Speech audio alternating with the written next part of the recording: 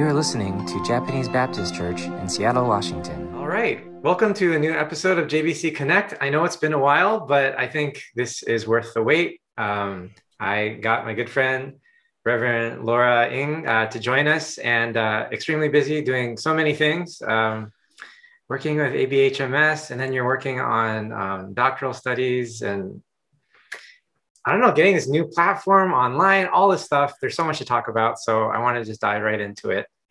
And I wanted to tell people that I wanted to actually do a conversation with Lauren for quite a while, especially in light of all the stuff that was happening with hate crimes towards the AAPI community. And there's all this stuff. And, as a pastor, Lauren, I feel like this pressure, what are you going to say? You need to say something really thoughtful. You've got to lead us forward. You've got to navigate.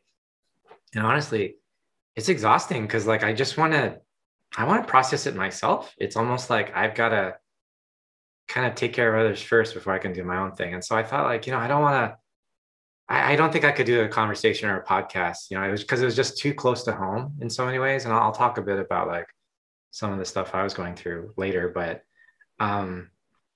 what I thought was I'm going to wait.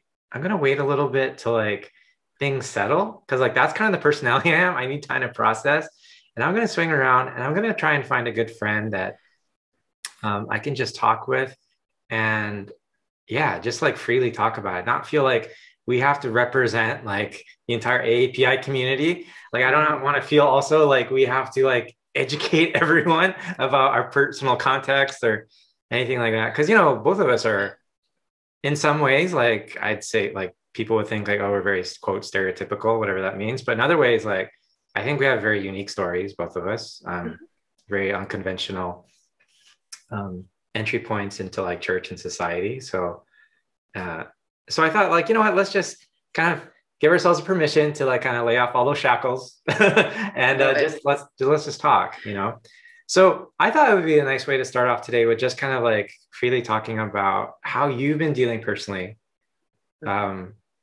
with the attention of all this the API community coming to the forefront, forefront recently, obviously concerning hate crimes, but for a lot of reasons, right? I think increased representation, just thinking on top of my head, Miyunari getting all these these votes, and just being recognized in the creative Oscars. circle. Yeah, it's nuts, right? So it's just a really interesting time to be a part of this community, right? So I was interested in how are you dealing with all this stuff personally and in ministry? Yeah, I mean, you don't have to first of all, thanks for having me back. I always enjoy conversations with you, Sam, and certainly with the JVC family. So, and I love the idea of just having a kind of conversational, relaxed exchange. Because I was just saying to you before we started recording that I have been joking to people close to me, saying things like, oh, okay, I'm ready for everyone to celebrate someone else's heritage because it has been such a busy month.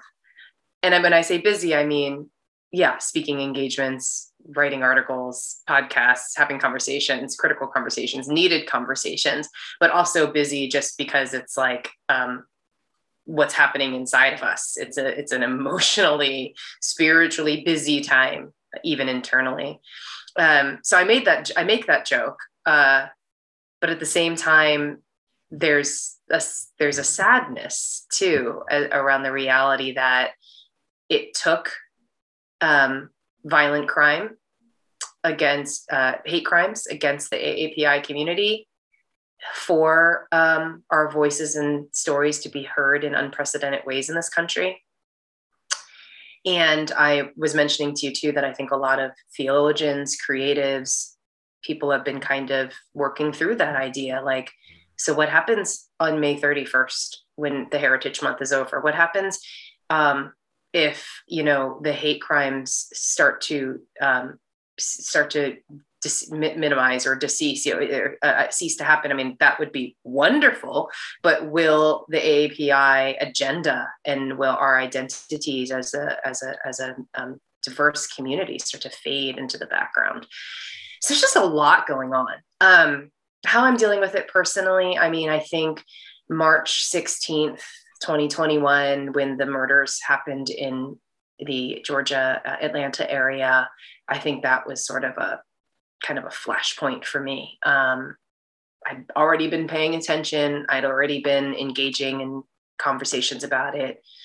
But something like really, I don't know, visceral happened to me, like bodily reaction occurred on that night. And it was a Tuesday night. I'm going to always remember that because I was in my demon class and my phone starts lighting up of people saying, oh my gosh, have you heard, news article? And my professor, who's an Asian man, Korean man, he called on me next to speak about something in the class. And I said, Dr. Park, I am so sorry, but if I need to share something. I have been distracted. I'm going to be honest. I've been distracted because my phone is going off. I'm getting the news about this. This has just happened. And he said, oh my gosh. And then of course, everyone in the class starts looking it up and we just are all exhaling. Out of the cohort of 10, 7 of us are Asian. Several of them are brothers from Myanmar, Burma. So we started to just like sigh and just kind of, remark about it. And then we wept and then we prayed.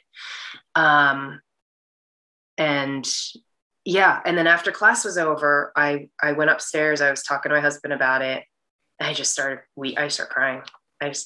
A lot makes me cry these days. I'm in my 40s, who knows, perimenopause. I don't know what's going on, but everything makes me cry. Like, show me a Pixar Disney film, I'm in tears. Okay. So, but this was different. This was, I felt like I said to my husband I said, these women were targeted because they look like me, something that's unchangeable. I would never want to change it, but I'm also unable to change it. And the thought that somebody would go in and target people simply because they fit the type that I fit physically, was just abhorrent and really scary. Mm-hmm. And so it was just a huge deluge of emotion that kind of came out. And it was that night that a good friend of mine, African-American woman, texted me and said, tonight we weep, tomorrow we fight. And I woke up the next morning and I was like, what are we going to do? What am I going to do? Mm-hmm. Anyway, make a long story short, I called together a bunch of people locally and ended up hosting a Zoom 2 nights later on that Thursday night, March 18th, and 63 people showed up. Wow. And a lot of things have happened in our community.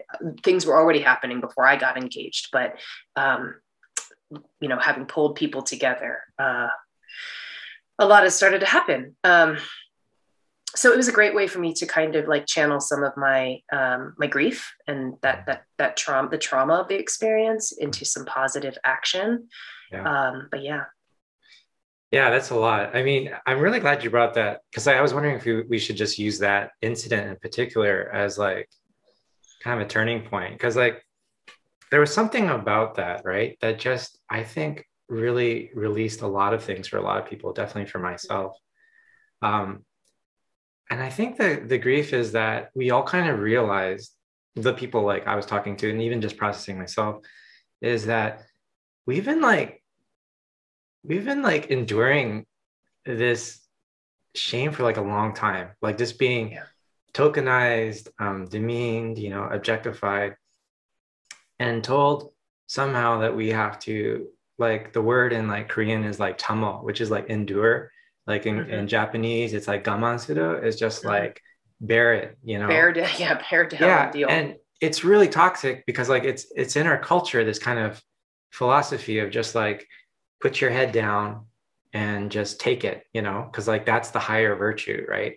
And so I think something about that violent act, just so blatantly wrong, it just released all these years, why have we bought into this? Why have we let people treat us this way, and I think of myself, growing up as a very distinct minority, around a lot of a Ukrainian kind of community in Canada, in Edmonton,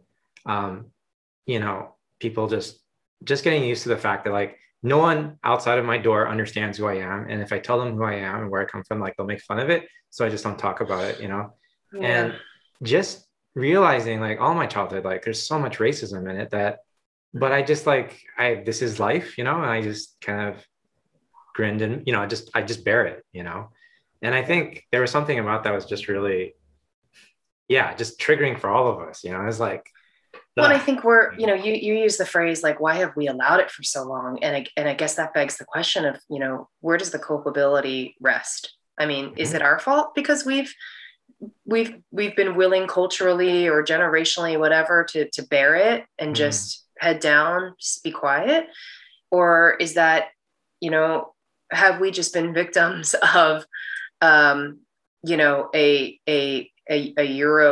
white Euro, normative culture that has told us that we had no other options. And I think a lot of it is self-preservation, right? Like we hear, a lot of us have heard our elders say things like, just don't stir the pot. Like do it. And that's born out of an immigrant experience, of course, like a first generation immigrant experience of like, just don't cause anybody to pay attention to you, right, like whatever you have to do. Right. Yeah. Whatever you have to do to stay safe and preserve yourself. And our generation now gets to reap the benefits of that self-preservation, even though we could look at them and say, well, I wish you had been more forthright. I wish you had spoken up more. They were doing what was required of them in their time to be able to give, literally and figuratively, give birth to the next generation who then gets to decide for ourselves how vocal we want to be, what kind of presence we want to have in this country. And I think your daughter, my kids, their generation will have yet even more, hopefully, let's pray, progress to be made because of, the foundation that we have laid as their parents. I mean, I tell my kids all the time, like, it's so cool that you see people who look like you on the big screen. I mean, it's cool that when I was walking into a Rite Aid the other day and my daughter was picking out like an eyeliner and the model, like two of the, 5 models up there were Asian. And I was like, it just didn't used to be like that. Yeah. It just did, and I still notice it. I mean, it's one of those things that they don't notice it, thankfully. Yeah. It's normal for them. But for me, it's still kind of like a shock. That's right. Right. Yeah. I want to just kind of interject here because like I want to make sure, because I'm really thankful you clarified that because good. Yeah. My wording, when I said like allow, you're right. Like that's what makes it so complicated is that it's been imposed on us, and we've been oppressed by this, but I feel like my generation being the second generation of immigration, like Korean, and this is where it gets complicated too, right? Because like every ethnicity has a different immigration history and length. A lot of different contexts, but like I feel like I didn't have the language to articulate like you're imposing something on me. Like I didn't have like the tools to like fight back or no, and it's only like I think now that we're kind of seeing like peers and other ethnic groups like mobilizing and just thinking systematically and strategically about like how to expose and attack racism, that we're finding things that are helping us too. And, we're like all coming together, and it's exciting to see like people of color rallying, but it's, I think we're all on a journey still. Right. And part of what happened with me with that week in particular was like 2 days later for me. So I'm an adjunct teacher at Seattle Pacific University, and I teach like a Christian Foundations class. And we go systematically through this book by Lisa Sharon Harper, like The Very Good Gospel, which is a great book, and it talks about like, what does God's shalom look like if we apply it to all the brokenness of the world? And I talk at length about white privilege and God's desire for shalom between the races, right? And in this final paper, there's a student who actually does really badly in the course because, and they didn't get a good mark. And so they wrote back to me like, this comment saying like, yeah, but you need a psychiatrist because you're obsessed with white privilege. I mean, like, this is like on the official, like, e-system, like he's writing this on like, it's on the network. Gosh. It's like official. And I was just like, so this is like 2 days after the shooting or something like that. I mean, I don't know. And then he dropped out. I don't know how much more is he not a person of, is he a person of color? No, he's Caucasian, young, Uh-huh. white male. And I found out later when I reported him that he did this to another faculty of color. Wow. But you know, that day, like normally, like this is just like whatever. I mean, I get this all the time in my life, you know, like I feel, but something about that week, I was just like, but that week, I can't, you know, and I feel like I just shut down, honestly. Yeah. Like I was like, and I knew I had to preach about this like the following Sunday, like a couple of days later. And I feel like it was really like just an act of grace, like the Holy Spirit, just like, God, I really was like, God, I need you to speak through me. It was like, literally, I just like cobbled together some points and just speak. Yeah. And I got through it, but I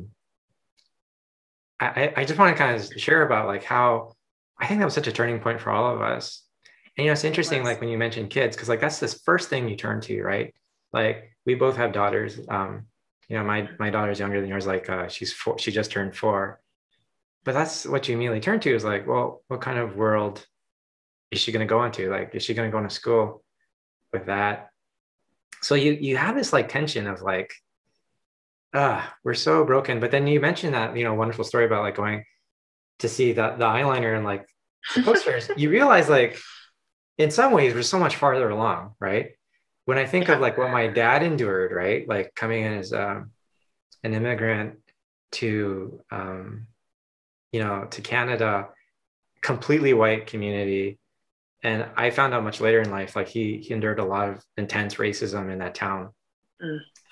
Sure. But so we've gone so much farther than that, but at the same time, we're not far along.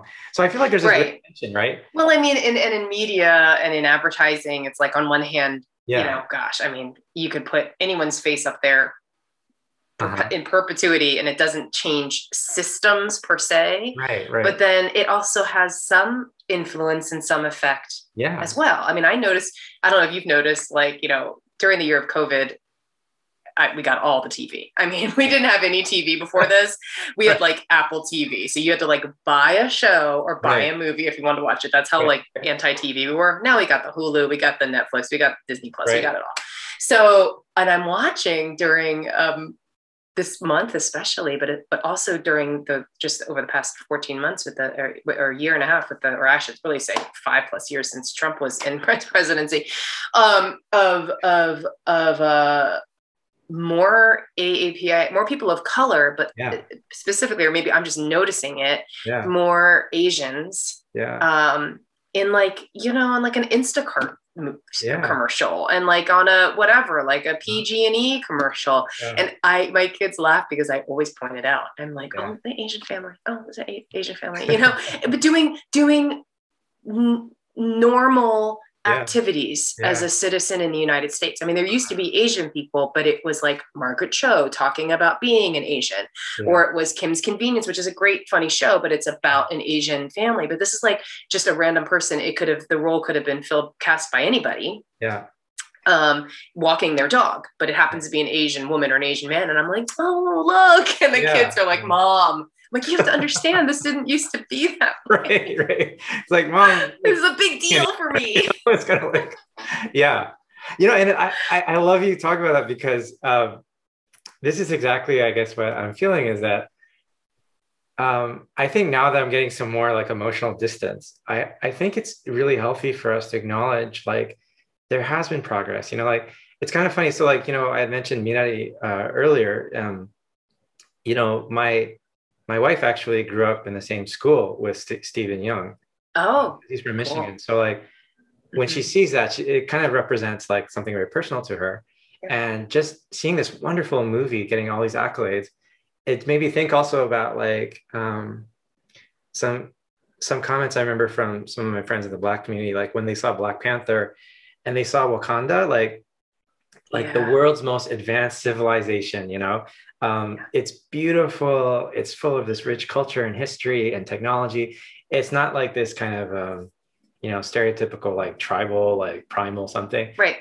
People like have this like emotional reaction, you know, like, Well, whoa, it's Afrofuturism, which is a whole yeah, genre. Like, I mean, right, that's why I when I found the books by Octavia Butler, and I was just because yeah, I love sci-fi, and I went into a sci-fi book, uh-huh. a sci-fi bookstore, and I was like, Yeah, "Do you have any writings by a woman of color?" And they were like, "Have you yeah, read Octavia Butler?" And I was like, "No, I have not." yeah, And she died way before her time, so I am trying to I'm trying to ration her works because I know there are no more coming. But yeah, it's like people of color, specifically the Black and African community, yeah, were written out of yeah, of futuristic narratives. yeah, And so they're like, well, we're going to write ourselves in, you know. yeah, And so I think there's something similar to what we're describing with AAPI, that seeing yeah, a reflection of ourselves and seeing that yeah, we're not, we have emerged, or we don't discount the stories of our tradition and our history, but we're not bound by them either. yeah, There is a future filled with hope and redemption and yeah. promise that includes people who look like us. Mhm. You know, I think that Yeah. that's really powerful. Yeah, I totally think so too. And like to see us not as like these token like side narratives, right? But like Right. in the center of the narrative, right? And I think that's I was also thinking about like Crazy Rich Asians, like, Right. I didn't see I saw it way after it came out and everyone's like, you gotta see it. And I was like, I don't know. But like I remember seeing it and just like, whoa, it's like Yeah. widescreen and all these Right. people look like me, you know, and like Right. these Well, themes. everyone in the theater, when I took my girls to see it, all Yeah, these Asian people were in the theater. And I was like, I didn't even know this many Asian people lived in my town, but they right. all came out of the woodwork for Crazy Rich Yeah, Asians. it's so funny. I remember just thinking like, for instance, in my 20s, like I'd always go to these shows, like, and I go to like these indie, like underground kind of shows, Mm-hmm. and like, and always, I'm the only Asian guy there, easily. Yeah. And now we're in this place where I'm not, and it's just like, I guess I want to name this stuff because like I think it's helpful for me to like not lose hope because like I remember that week I just felt so Yeah. crushed in a way. But I think what we're kind of getting at is that even though we find hope, like there's still a lot of work to do. Mm-hmm. And just going back to what you said at the very beginning, which I really want to touch on, is I feel this tension too. So to tell you a bit, like as you know, like I record and produce music like outside of the church, and we're going to get into that in a bit. But I really kind of bristled against people kind of saying like, "Oh, he's that Asian guy who makes music," or "This is, you know, Asian artist. yeah, Asian artist," right? I really didn't, and that's a real big thing, like in LA, for instance, right? Like Mm-hmm. when I was in SoCal, I didn't want to hang out with the Asian American artist community because I felt like I don't want to be like reinforcing this tokenism, Mm-hmm. But then, now that I'm a bit older, I'm part of a historic Japanese American church, right? I really got to think about this. And I imagine you have this too, right? Because you're on a national level in the American Baptist Church. Whether we like it or not, we represent people, right?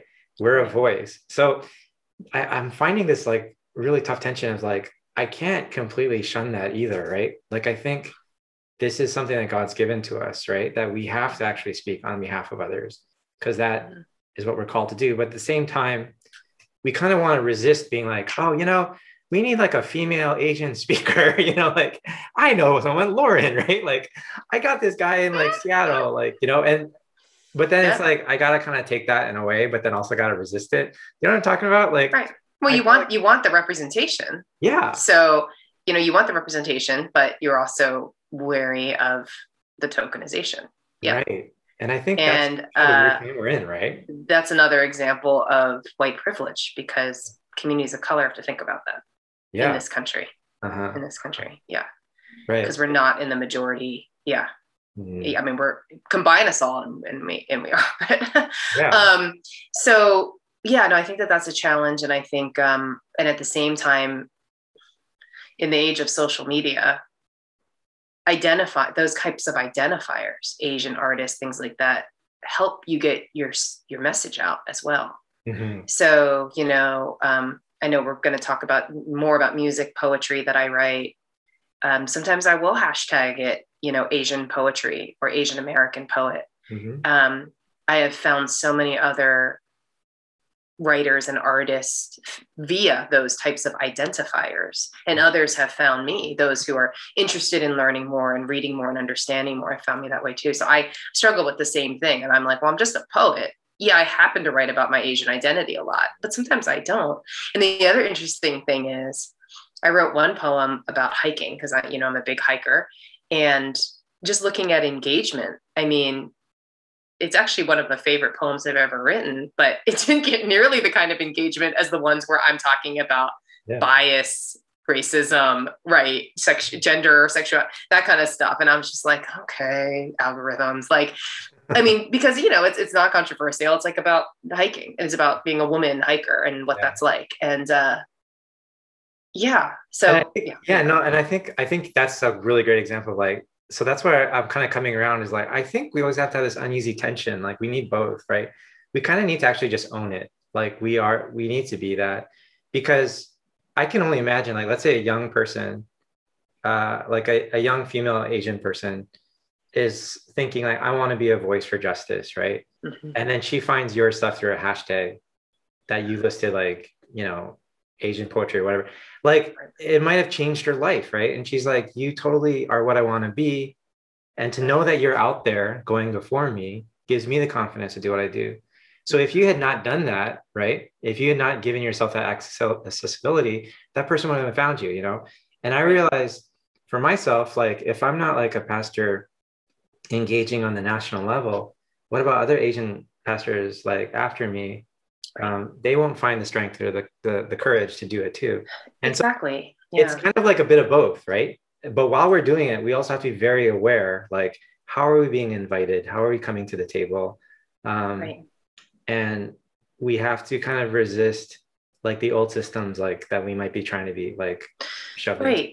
Yeah, no, I think you're right. I think it, put this in the context of ministry, like when we're able to and can, and it feels, it gives us life and joy to say yes. We show up at those tables and we say yes to the speaking engagement, and we say yes to playing, to being on the worship team or whatever for a national conference. We do these things recognizing that those who have come before us weren't always extended the invitation to do so. Right. But while we're there, we're careful, and we acknowledge some of the things that we're lifting up in this conversation. Yeah. We're careful to acknowledge the fact that now that I may have been given some power, how do I then pass that on to others? Mm-hmm. So how do I make sure that it's not just the Korean Americans and Chinese Americans and sometimes Japanese Americans who are being offered these positions or these opportunities within the American Baptist churches? Yeah. How do I make sure that as I say, yeah, sure, I'll serve on this committee for 2 terms, and then after this, I'm going to nominate 10 of my, Burmese sisters and brothers who I know to take on this role after me, right? Yeah. So we build an agenda of diversity, being anti-monolithic in how people see AAPI. We also come to that table saying things like, this is not, I don't represent everybody, right? So I mean, there's just different things that we can do once we're at the table. Yeah. But I do think I am like you, I recognize the fact that generations before us would have been like, are you kidding me? Like, you're getting invited to be at the table. How dare you even consider saying no? Yeah. Yeah. Because of tokenization. Just get your butt at the table. Yeah. Then you can mix stuff up. But get there first, right? Yeah. So it's kind of, Which was actually needed at that time, right? I think of folks like, I mean, your dad's generation is definitely the pioneering ones, right? That just creating the awareness of the Asian Alliance nationally, like just even thinking of like an Asian Alliance, like what, I'm sure at the time, I'm thinking of like folks like, Paul Nagano, who is our senior pastor. Like, I think their task was different. It was just like, just show them you're alive kind of thing. Right. But like for our generation, it's kind of like a bit of both. But I think we're kind of this interesting, it's almost more complicated because we're kind of like this mediating generation. Like we're right in the middle of it. Like we still have to get our foot in the door, but we know there's more to it, Yeah. Well, and I think they were justice fighters too in that generation. I mean, certainly in a different, they may have done it differently than we would do it now. But I mean, I just think about, my dad serving on national staff with what was then called educational ministries for 20 years. And I remember him at the dinner table having conversations about of course now I'm like, what do you call it? I can't believe I can't think of it. Affirmative action. Thank you. Yeah. Affirmative action. I mean, ABC USA was talking about affirmative action, and he was at the table advocating for it, and then, I think about the stories that, Paul and Herb and others have passed down to us about solidarity around racial issues during the civil rights era, and, all that kind of thing. So, yeah, I mean, it's, yeah, each generation is kind of called uniquely. Yeah. Every generation has their own kind of unique calling. Yeah. And I was talking to someone about how that's why, like, we can't, it's like we waste a lot of energy, I guess, judging the other generations, when we actually really need to be thinking about, like, what are we called to in this time, in this age, right? Yeah. And also helping maybe, because we're both parents, just thinking, I think what our task is, just like I was thinking of your dad, like how to help our kids kind of discern what is their calling for their time and their place, right? And thinking like my daughter Eden will face different issues of diversity than I did, being like a Gen X, like a late Gen X guy. And she's like post Gen Z, whatever that is, right? What she's going to face. And I think that's important to, when we're talking about diversity, it's not like this same battle for everybody. I think we all have our part to play in it, and it's hard. I think we're all figuring it out, like what you described about that, the whole strategy of like inclusion and who you bring in, like that's really complicated, right? It's so fraught. Yeah. Like we get it wrong all the time because like there's just too much to consider. But the best we can ask for is just like be open, have grace, and let's just keep it moving forward. If we make some missteps, just get up and do it better, but I think that's one key takeaway that I really want to kind of encourage my daughter too, is like, we're all figuring this out, and you've got to figure out like what God has called you to in your time, in your generation. And it's not going to be my calling. So absolutely. So, since I'm talking about parenting, I thought maybe I'll just kind of slip this into something I thought would be fascinating if you want to talk about it. I'm really interested in like your family in this time, because, you have a family of mixed ethnic origin, right? And so your children have a very like a much more complex like kind of identity than even mine, being a second generation Korean Canadian. And I was wondering, in times like this, like I don't know, that Canadian is a little bit Canadian it's really complex. I know. So I'm saying I'm complicated, but like there's other people complicated too. How about what's it been like for you? Like, what have been like the challenges and blessings of you being a parent in this time with like very like special family that you have? Yeah, thanks. So I have 3 kids. A 15-year-old daughter who's a freshman in high school, a 13-year-old daughter who's a 7th grader, and a 10-year-old son who's a 4th grader.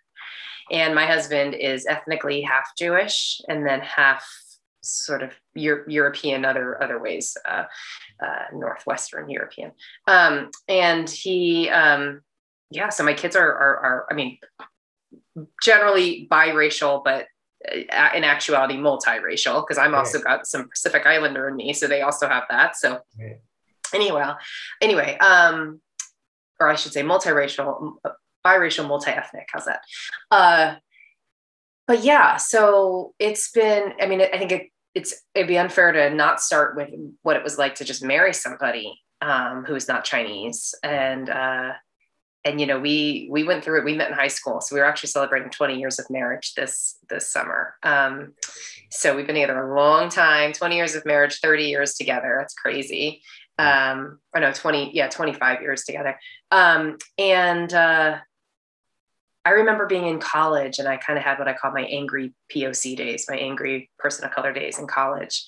And I remember sending him all of these articles about what in Unpacking the Invisible Knapsack of White Privilege by Peggy McIntosh, and like all these other books and articles I wanted him to read about, like, I refuse to be your Miss Saigon, like all these things.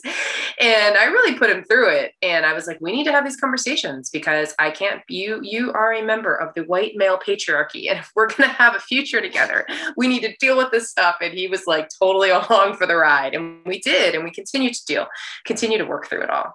So having kids, was an extension of that, obviously.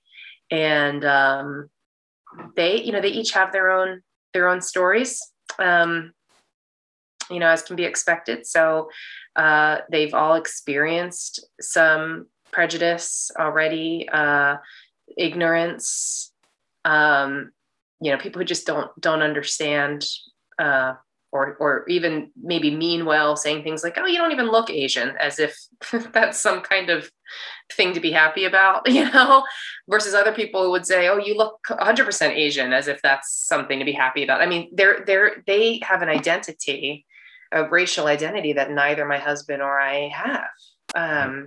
So it's interesting to be parenting somebody where I can offer some guidance, but I can't really give advice born from firsthand experience. Right. I just can't.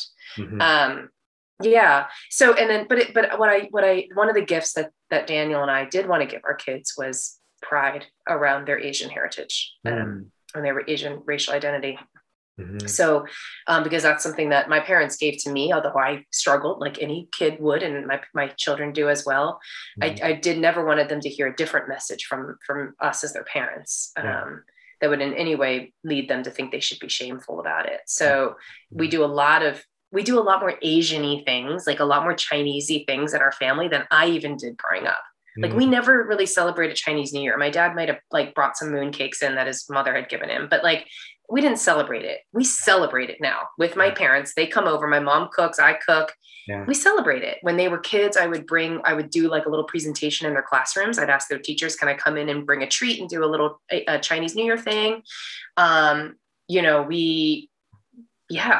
we celebrate in ways that I didn't even when I was growing up. And so my son is the only one who doesn't have a Chinese name in his given name.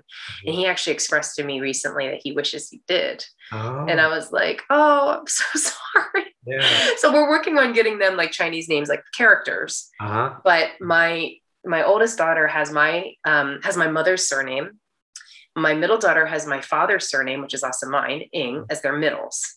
Mm-hmm. But my son has his paternal grandmother's name. So that way, all four of the grandparents, my parents, my husband's parents, were represented by name somehow in our three kids. I see.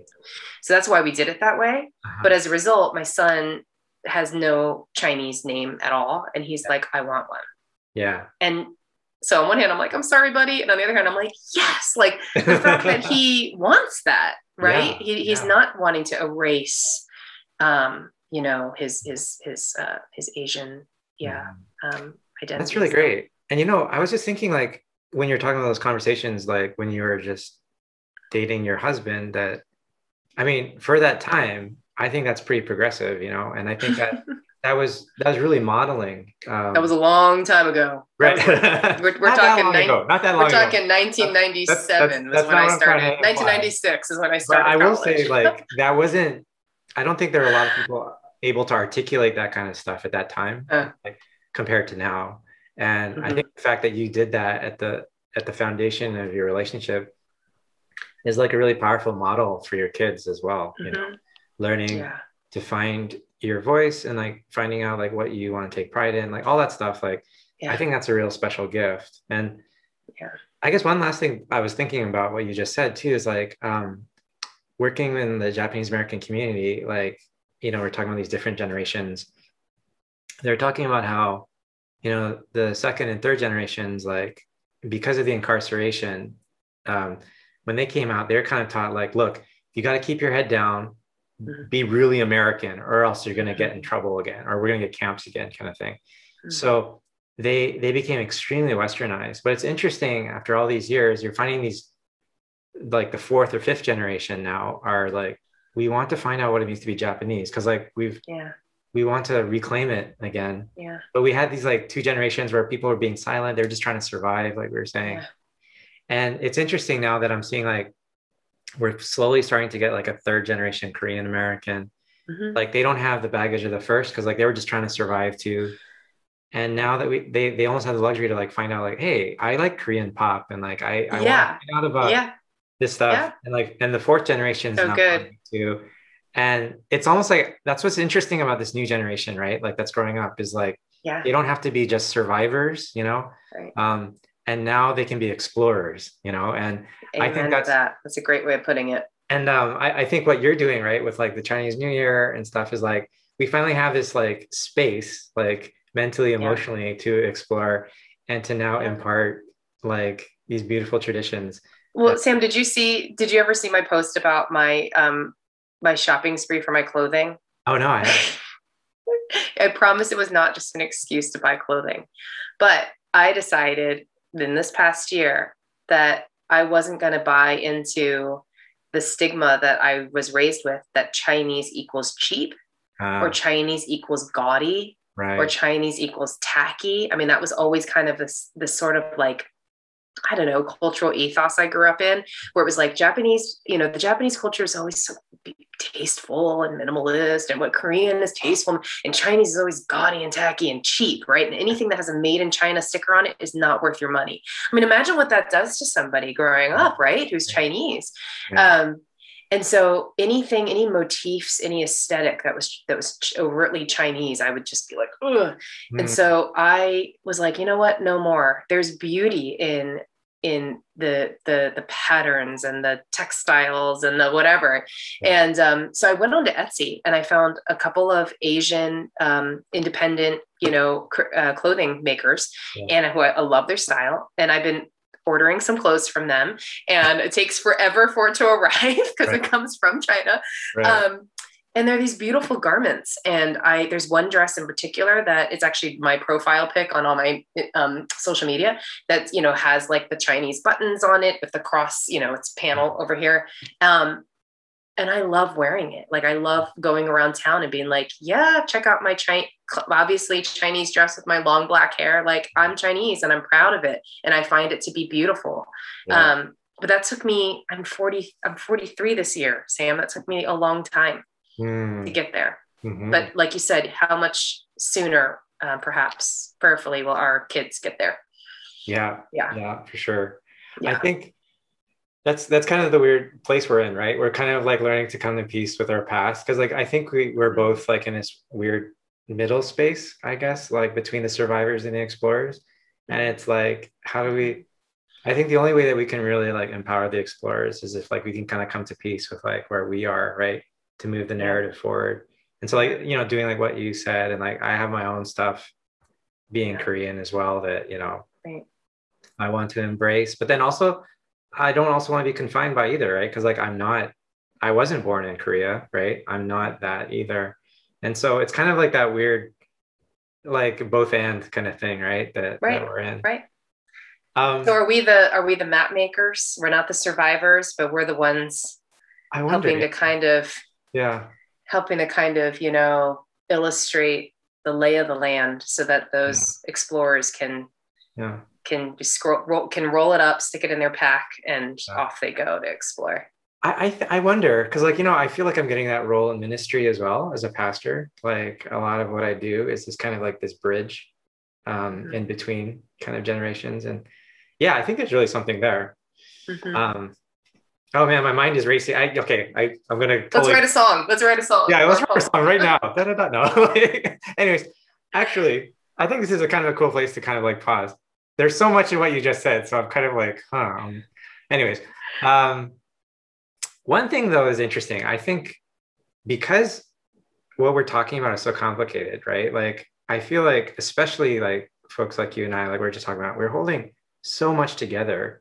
I found that it's interesting that art has really been kind of like a lifeline for us, because, and my theory on this is that like the traditional ways of processing, like just through words, you know, or just writing, like it doesn't seem to encapsulate enough. Like it needs to almost be like this kind of spiritual, emotional, like guttural place. And I feel like that's what creativity is for me, it's like this other language, like a transcendent language, right, to process.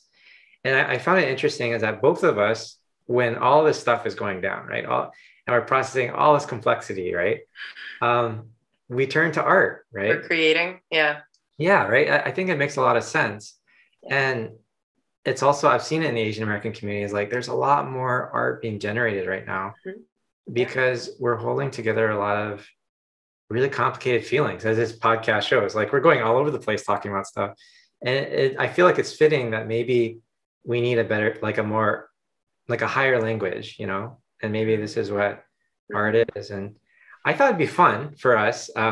What I've done here is like, I asked Lauren to read one of her poems, and I was going to just share a snippet of a song that I'm going to be releasing in a little bit. But yeah, so because like I thought this was a great example of like what we do to like kind of make sense of the world and get us through as we create. And so I thought maybe, did you want to like preface this poem before you share it with us? Well, it touches on something that we've been talking about, which was, that sort of in between space, both generationally as well as, racial, ethnically. But no, I think I'll let it speak for itself, but I will say that it is intentionally untitled. Right. Okay. I hang in the balance, limbs in liminality. Wind chimes dance from the eaves of Chinatown storefronts in graceful mockery. I am us, but not them, they, but not we. They ring and they toll like the bag of foreign currency in my bottom drawer, loose change that will never find its way home.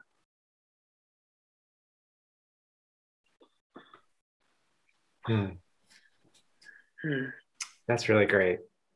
I mean, you don't have to, I don't want you to like unpack it, like, but if you need to, like, what are your thoughts? Yeah. I mean, if you want to unpack or like your thoughts, like around it. Yeah. Some poems, and I'm sure this is the same for your music. I know it is with mine as well, that, some are just ones that are worked on, revised, multiple drafts for weeks, months at a time. And this one was like, it just sort of came out. I think when I posted it, I called it a smattering of words on that just sort of emerged. But it started because I've been going through old boxes of my childhood things. My parents were like, we're not holding these 38 boxes of your old childhood items in our house anymore. You're a full grown adult with your own home. You're going to take them. So my dad has been bringing them over a few boxes at a time. And as I was going through my boxes, I was finding all these little baggies of foreign currency from the time that we went to Singapore when I was a kid, and the time we went, up to Canada, and the time that we went to, this and that. And so I was collecting all this loose change and realizing, I kept it all, but I thought, when am I ever going to use this? I mean, even if I travel back to these places, well, first of all, is that still their currency? Because if you go to the EU, some of it's not, is that still their currency? And if so, will I really remember to bring it back and whatever? So the thought was just that there's this currency that's literally in my bottom drawer that's never going to find its way back to its origin point. And I just felt like, there's that, for liminality, which is something that I know a lot of theologians love to talk about, but for those who may not be aware of it, it refers to that space in between. So we find ourselves now in a liminal season, right? Where the pandemic is not at its worst anymore, but we're not back to sort of pre-pandemic ways either. We're in this liminal in-between space. And then, an airport is an example of a physical liminal space where you're not really at your origin point, but you're not quite at your destination either. You're in this liminal space of the airport. And it refers to the threshold, I think, in Roman times that you would step over in a doorway. And so the root word of liminality comes from that. But, and I thought, gosh, liminality is a great way to describe what it is to be bicultural, where we walk around the United States of America as seen as a perpetual foreigner who never quite belongs here.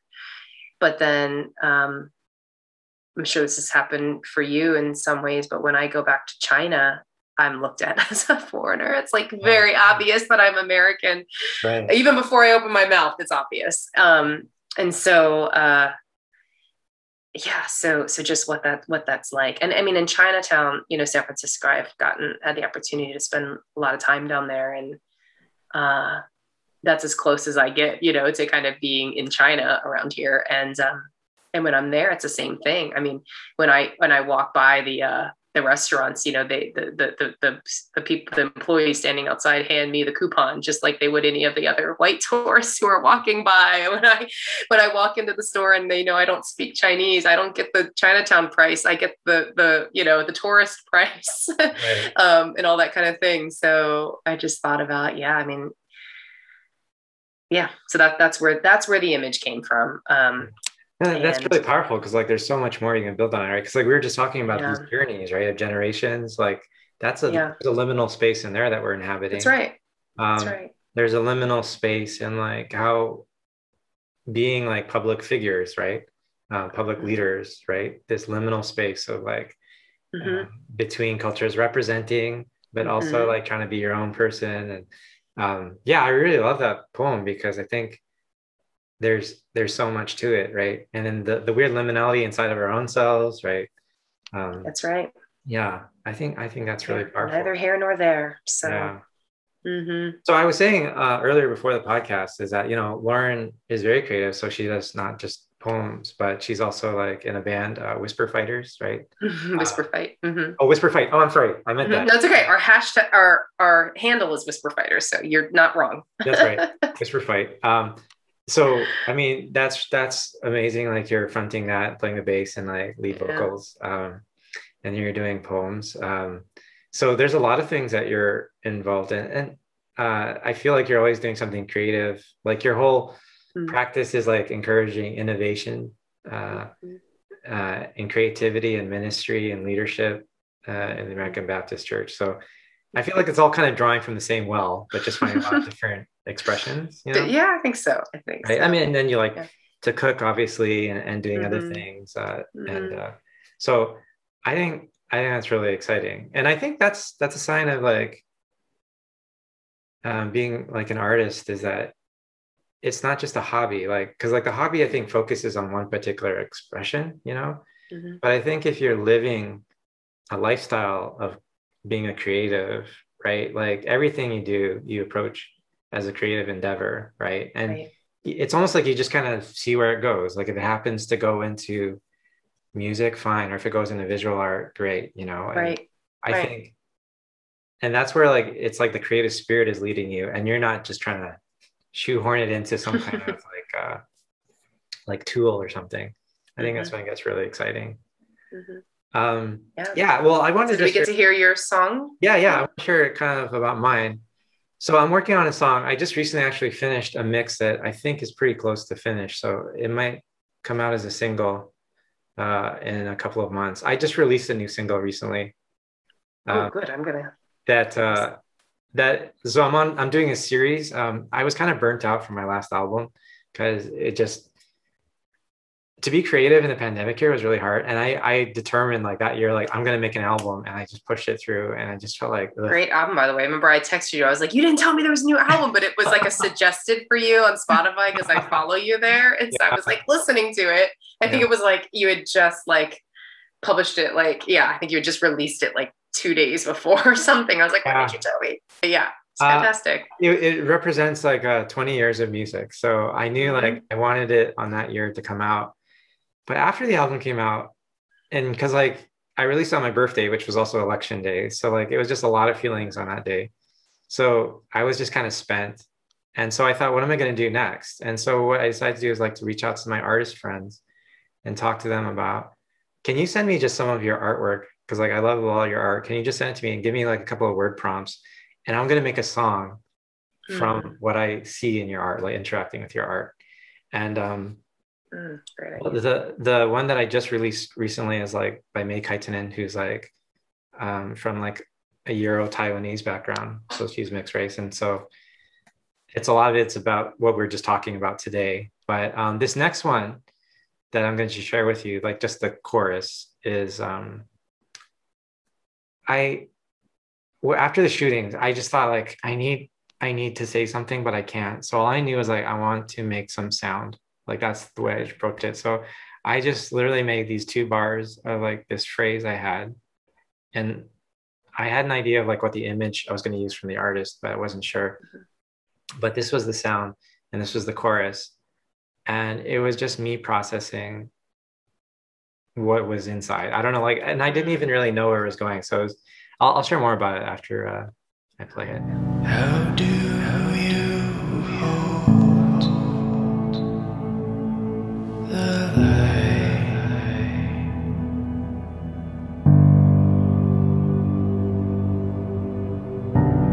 How do you hold the light?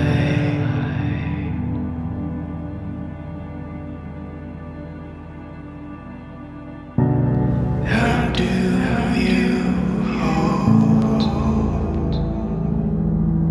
the light?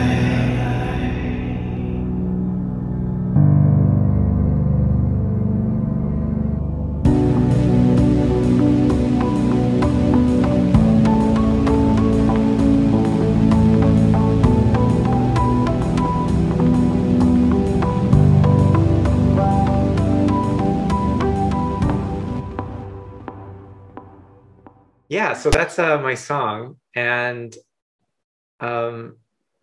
it was so I guess I had this phrase like, how do you hold the light? And I think at that time it was like kind of like it's kind of like a statement where it could be kind of dark because like you can't hold light, right? And I think that's what I was struggling with is like I think everyone wants me to be a light right now. Like I'm a pastor, I've got to find the right words, and honestly, I'm exhausted. And I told you about like kind of racist incident with the student, and just it was tough. But then at the same time, it's kind of like if you turn it around, it's also like how can I be the light when things feel so dark, right? So it was like this honest question. And I felt like there's something about music where like you can do that because like every week I have to give a sermon where it's like I'm trying to reveal the word and trying to help people go forward. But I think music is like a better place where you can hold questions and you don't have to answer them, you know? That's right. And I think creativity, like things like art, like poetry, like you don't have to lead them. Like you don't have to like drive home the conclusion or something, you know? Right. Like that's what I love about. Yeah, go ahead. As leaders who, like you were saying, a lot of people are always kind of waiting to hear what we might say or how we might guide them. When we create this art, it's from our own lived experience. So it's like we're not trying to say that it's the experience of everybody else or that it's exactly what we're trying to prescribe. It's not a prescription. It's a description of what we're experiencing. And I also feel like of course, art can be judged and critiqued, but I also feel like it's a judgment-free freedom there, because it's like, this is just what the Spirit did in me, and here it is. And it's not necessarily an invitation to like parse, our academic understanding, or is that really what the Bible says about it? And I have a theological on that. It's just like, no, this is just me in a file, in an audio file. This is just me on a piece of paper. Like, yeah. And I feel like that's really where the Holy Spirit is kind of moving, right? Because it's interesting how it becomes very prophetic. Like one song I recorded like last year that was in that album, I recorded as a single, but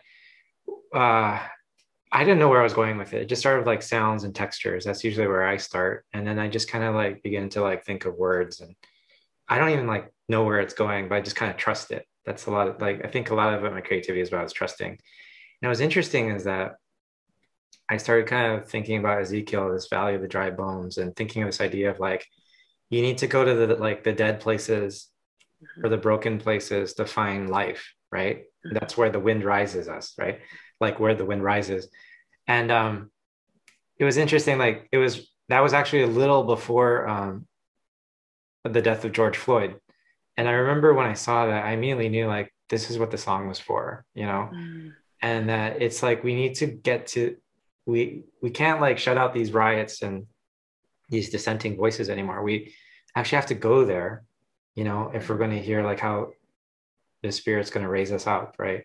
And so it just felt so right to me. And it was like weird because this song came before all that, but it's almost like, it's going to make sense later. Right. And I feel like, a lot of your poems, for instance, you're talking about, right? Like as time goes on, you're like, oh, it totally makes sense why this came out, because you're kind of accessing this weird, like spiritual prophetic space, right? Yeah, there was a poem that is probably the one that got the most exposure of mine called The Game Board. And I wrote it the day before the shootings in Georgia. But by the time it made some circulation, everyone assumed I wrote it in response. But I was like, I actually wrote this the day before. But yeah, I think you're right. I think that there's it's proof, it's evidence that the Spirit is always moving in and among us and weaving things together in ways that we'll never fully understand.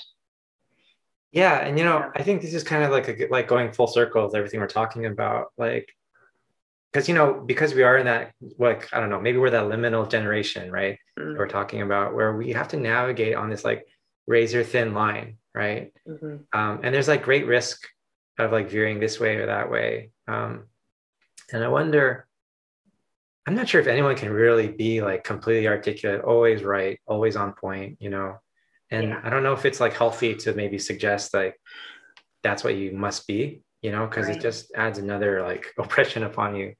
That's right. And I wonder, an important part for this liminal generation is to like really access this creative spirit, like that, because like there's something about, like you were saying, like art is like the safer place to process. And it transcends a lot of the boundaries that we see. It doesn't just like start and end with the church or outside of the church. Like, the Spirit is a lot more free to go around wherever. And I wonder if like that's an important thing for us to think about, as we're going forward, is that it's not just about like crafting the right statements, but it's about like embodying this like creativity, that'll help us get through this all. So it's definitely helped for me, when absolutely I just don't know what to say. Like I've been diving into my music a lot, and I thought this was gonna be a down year for music, but like, I've already, and then it ended up being, I have incredible. Like 6 or 7 songs on the way, and it's almost like, oh my gosh, I'm scared of like releasing too much, because like people will be like, why does he keep doing this? No, I mean, Samuel J. Kim, well, if it helps, it's been a dry season for music for me. So I think, but poetry, but all the music vibes went your way, which is fantastic. But I think art is a lot. I hope this doesn't sound sacrilegious, but it's like scripture in a lot of ways. Like it invites interpretation, it invites interaction and engagement. I mean, it's just, that's exactly like, Midrash and the Judaic tradition. Like that's exactly how they view scripture, right? As exactly creative endeavor, how we read the word. And so, I think there's really something there. I realize like we've gone really long, but it's so good. I always enjoy talking with you, and I'm always like, oh boy, I want to talk about that next time. I'm always like finding all these things. There were definitely a couple of moments when we were talking, I was like, I almost like kind of lost my train of thought, because like I just got so stuck on that one thing you said. So always really fun to talk. There's always so much more to talk about, and wishing you well with your family, and thank you so much for just blessing us. Before I go though, I did want to mention you had a great interview with the Baptist Justice Coalition. Is that right? Baptist Joint Committee for Religious Liberty. Yep, no problem. BJC, Baptist Joint Committee for Religious Liberty, Religious Freedom. And you were featured in an interview there, and I thought it was really great. So if you haven't been able to check that out, I strongly recommend you do that with Laura too. Thank you so much for your time. You're welcome, you're Sam. very busy. You're in demand. Everyone wants to talk to you. So I can't believe not a lot of people listen to this or watch this, but you give us time. So thank you. It doesn't matter to me. It's always a blessing to have a conversation. And yes, thanks for having me again, Sam. Thank you for, if you made it to the end, I am very impressed, and I applaud your endurance. So thank you for joining us. We'll have another episode very soon, and talk to you later.